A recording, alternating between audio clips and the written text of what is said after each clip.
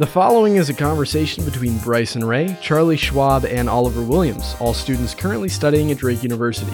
To support us, please follow the Drake Broadcasting System on any social media platforms you use. And now, please enjoy this episode of the In Case You Missed It podcast.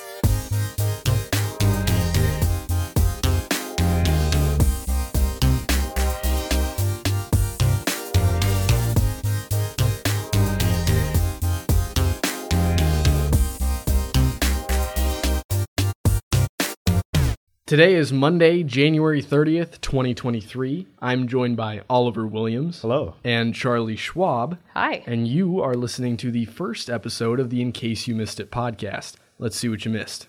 This is from an article in the Des Moines Register written by Kim Norvell. Drake University is selling land it owns east of its campus for a $63 million development to the area. This development includes apartments, townhomes, commercial/retail space, and a revamped varsity theater, which we just covered.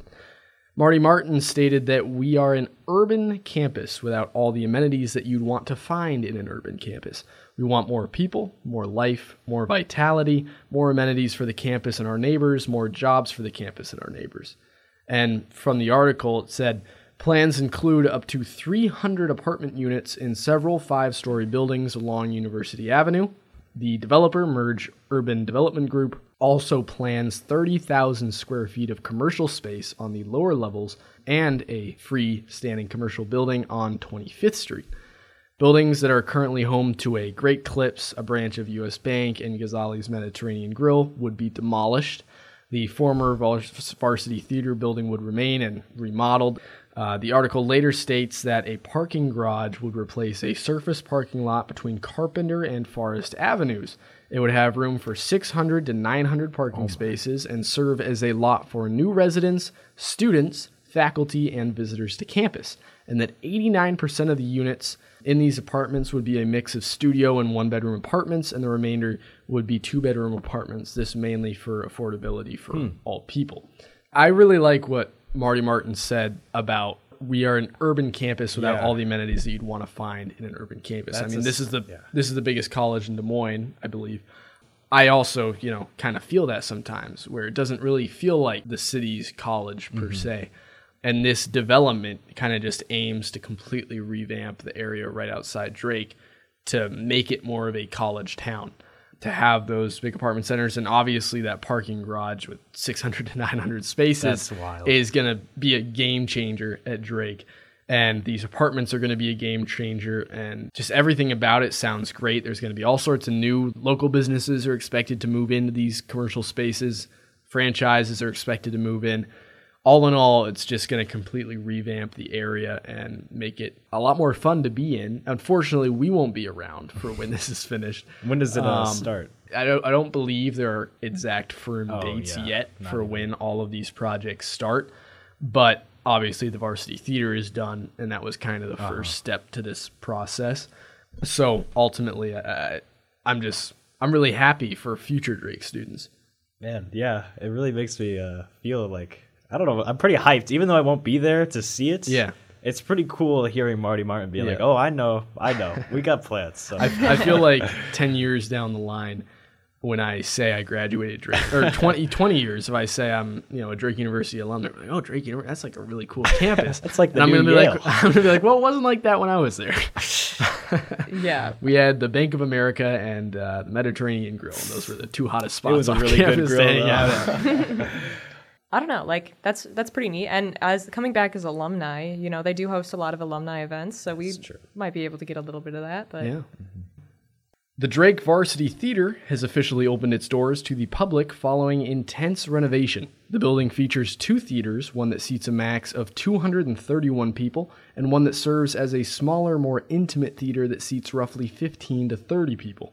The larger theater will feature the big cream-of-the-crop films that are booming in the box office, while the smaller theater will feature international, indie, and student-made films.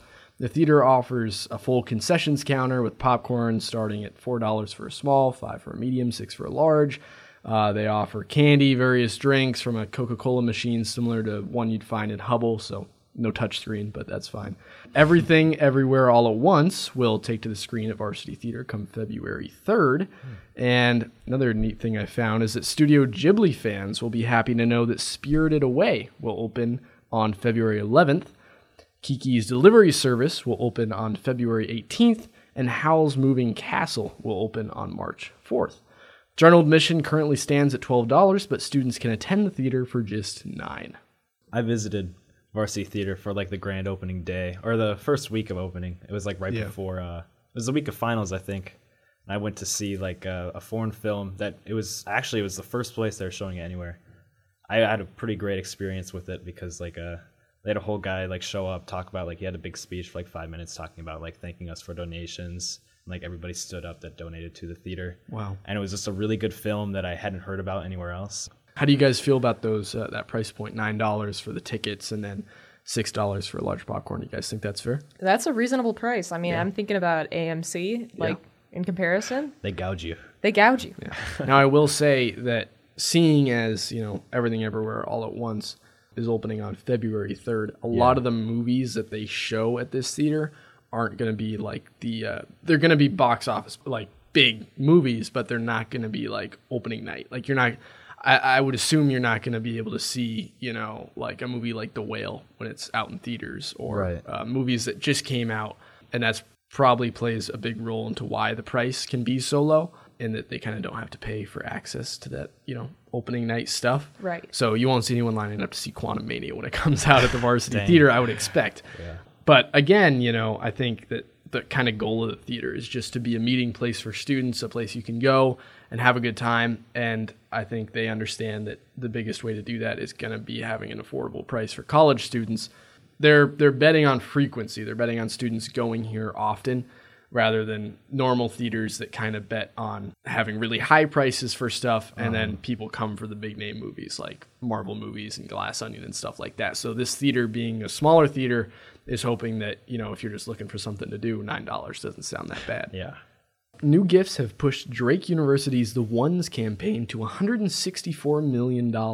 This pushes Drake closer to their goal of $225 million total. A large portion of this campaign's funds will be put towards the University Center project, in which the Olmsted Center will be renovated and expanded deep into the current Olmsted parking lot just outside of Albert and Morehouse. This project is described as a vibrant central meeting place for students of all backgrounds and majors, and will serve as a blend between academics, student life, health and wellness, the fine arts, and community engagement. All of this info, along with an actual rendering of what the University Center would look like, is available on the campaign's webpage. I remember the rendering from like last year, seeing it with like the huge windows and something like that. Like that just really, I feel like having that on the university would just be like crazy and really make the place like feel like nice to be in. It'll look great. It'll be great. But I just found it kind of funny that before renovating some of the other buildings around campus, they're just going to plop in this new, like, amazing, then you're going to walk over down Painted Street and see FAC, and you're going to be like, I forgot about this building. That's the same university? No, see, when you were talking about GK and Morehouse, I was like, oh, I like those buildings, though. They look good. Yeah. But yeah, no, FAC is disgusting. Yeah. It is the grossest looking building I've ever seen. Yeah.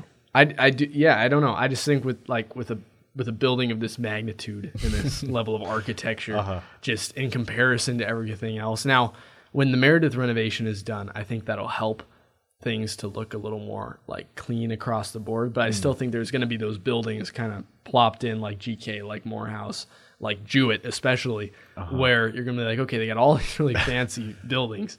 And then there's just these other random buildings that look like they haven't been touched since they don't even have an elevator at Morehouse. Yeah. So. Well, Morehouse is being renovated. It's not going to be a dorm hall anymore. What's it going to be renovated into? They're hoping, from what I read, they're hoping to turn it into like an urbanization center or something like that. So like it's going to be filled with like on-campus and off-campus organizations. Wow. And be more accessible. Interesting.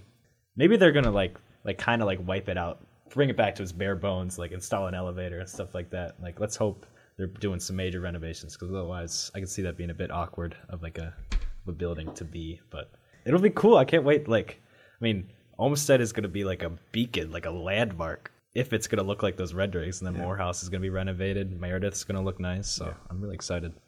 So kind of looking back, I mean, with all of these renovations, with all of these major projects, with the Drake Varsity Theater, it really makes me wonder, like, kind of like I said earlier, but also 10 years down the road, 15 years down the road, I feel like Drake University is going to look like an entirely different campus in the way we see it today. Whereas when you look at pictures of Drake University from 20, 30 years ago, it looks very similar. A lot of stuff looks very similar. I mean, Hubble was renovated. There are buildings that have been renovated and created, but overall, kind of the center of campus has for a long time looked very similar. Stepping away from recent events, we're going to transition into exploring some of the darker spots of Drake's history. Charlie? We'll be talking about a story that some of our seniors may be familiar with. In 2019, there was a house party off of campus, and some of our student athletes were there, one of which was a basketball player who owned a firearm. Now, this firearm was completely legal. It's illegal to have firearms on Drake's campus, but he was off campus. But he did accidentally discharge it that night, and it went through a wall and struck another student in the head. Now, this student survived, but he suffered brain injury as a result, and there's a little bit of controversy that goes with what happened because allegedly, all of this is alleged, allegedly a basketball coach showed up to the party before the cops got there. And the basketball coach told his student, who was an athlete, he was a starter for the basketball team, and this basketball coach, he says to his starter, he says, "Hey, don't tell the cops that it was you, that it was like an accidental discharge." Wow. And was this the Drake basketball coach at the time? This was, yes. Wow. And this is all alleged. This was just alleged by the victim. Yeah. So there's no like proof per se that he exactly said this, but this is what the victim is saying happened? Yeah, there's no proof in like, there's like recorded evidence of it. Yeah. Right. This is just court testimony. Yeah. Uh-huh. The basketball coach told his student this, and the student, when the cops came, he told them that the student who had been shot in the head, that he had slipped on wet floor, and that was why he was bleeding from the head. Wow. Now, the cops saw a bullet hole in the wall. Yeah. Right. So then they took the student to the hospital. He did suffer a brain injury, but he's mostly all right from what I could read. Yeah. I don't know. He hasn't really said a lot in the news. Sure. But it became a big controversy because this student, because he suffered a brain injury at the hands of another student, and he suffered just off, he sued Drake University, he sued the student who shot him, and he sued his housing, like the people who own the house. Yeah. And this was just in 2019, right? Yeah. So that wasn't that long ago. No, yeah. Wow. I remember seeing like little snippets of it on Yik Yak. I haven't heard anything about this, which is crazy. Yeah. It's pretty nuts. So who told the cops that he slipped and hit his head and that's why he was bleeding and not from a bullet wound? That was the student who had accidentally shot him. Oh, so the coach told the student, hey, when the cops get here, don't tell them you shot a gun. Just tell him something else happened. And the student was like, okay. And then he told the cops, he was like, the guy slipped and fell. He hurt his head. That's why he's bleeding. And then the cops see a bullet hole and they're like, okay, something's not right. Yeah. And then eventually it leads to this lawsuit. Right. And this student who discharged the firearm, he was charged with making false reports to law enforcement and discharging a firearm within city limits. Wow. He pled guilty but spent no time in jail. Wow. Yep. Was it ever found why he had the gun in this house or why he was carrying it in the first place or what might have led to him accidentally discharging it? It wasn't. In most of the stories that I read, they didn't really discuss why he had the gun out or was like playing with it or whatever, but he did. It was legally registered. It was a legal firearm. Mm-hmm. It was a pistol. And that's pretty much it. That's all it's publicly available. So is the lawsuit ongoing or did it reach a conclusion? From what I understand, it is ongoing. Yeah. The athlete who was involved, actually, he was suspended 5 games in the 2019 to 2020 season because of this lawsuit. And then a knee injury in December ended his season early. Wow. So the player was only suspended 5 games for this? Yeah, this was during, the lawsuit was ongoing. So, and obviously there's no proof exactly, and you want to believe the victim in this instance because a bullet hit his head. Yeah, he got shot in the head. Yeah. But if the student's saying that the coach told the player to lie to the cops, did the coach get any repercussions? That I do not know, but Drake did release a press release. Yeah. Drake University denied the claims alleged by the victim and said it is not true, as claimed by the plaintiff, that a Drake men's basketball coach told A, who is the student who shot the other student, Yep. to deny involvement in B, who is the student who was shot. Injuries. Wow. Additionally, the residence in which the shooting incident took place is a private residence and is not owned or otherwise affiliated with the university. Wow. So could they prove that the coach was at the house? They could not. Wow. Interesting. So that's really interesting. Because by the victim. Yeah. I mean, when you really think about that, right? You get shot in the head accidentally, and then the student lies about it to the cops. Just putting myself in the shoes of the victim, I feel like it'd be pretty obvious once the bullet hole's there that, okay, this guy's going to get caught. You know, everybody knows I didn't just slip on my head. Yeah. So then I question, what reason would that victim have to kind of make up that story of, yeah, the Drake basketball coach was here. Yeah, it seems like a really random thing to just say, oh, what can I think of to get him in trouble? His coach was here and he told him to lie. He's thinking about this. Well, he's got and I'm not saying that I'm not saying it's obviously true. I'm just saying that it's just seems like a really sketchy story here. Mm-hmm. Yeah. Well, from here, I'm going to call the one who discharged the gun. I'm going to call him A. Yep. And then B is the victim. Yeah. But B actually wasn't the only one who said that. There were multiple articles I read that said students at the party also told the same story. So based on an ongoing case, I mean, we don't know. Yeah, that's true. Yeah, this is all alleged. So it's all alleged, but there's multiple witnesses here who say that the Drake men's basketball, I believe, right, correct? Mm-hmm. The men's basketball coach or one of the coaches was at this party for whatever reason after this happened, before the cops arrived, whether he might have been called, texted by the players, whatever. And again, this is all alleged. But then what these witnesses are saying is that he showed up and he saw what was going on and he told the student, hey, let's just say this was an accident. Cops don't need to know that a gun went off. And it would be at least more plausible if it was just the victim who was saying this.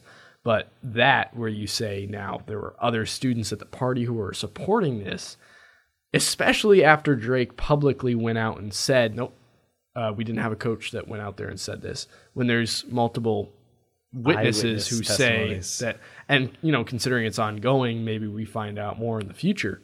But that's a really sketchy case there. Yeah, and I mean, it's difficult to tell, really, because these people could have been his friends. Mm-hmm.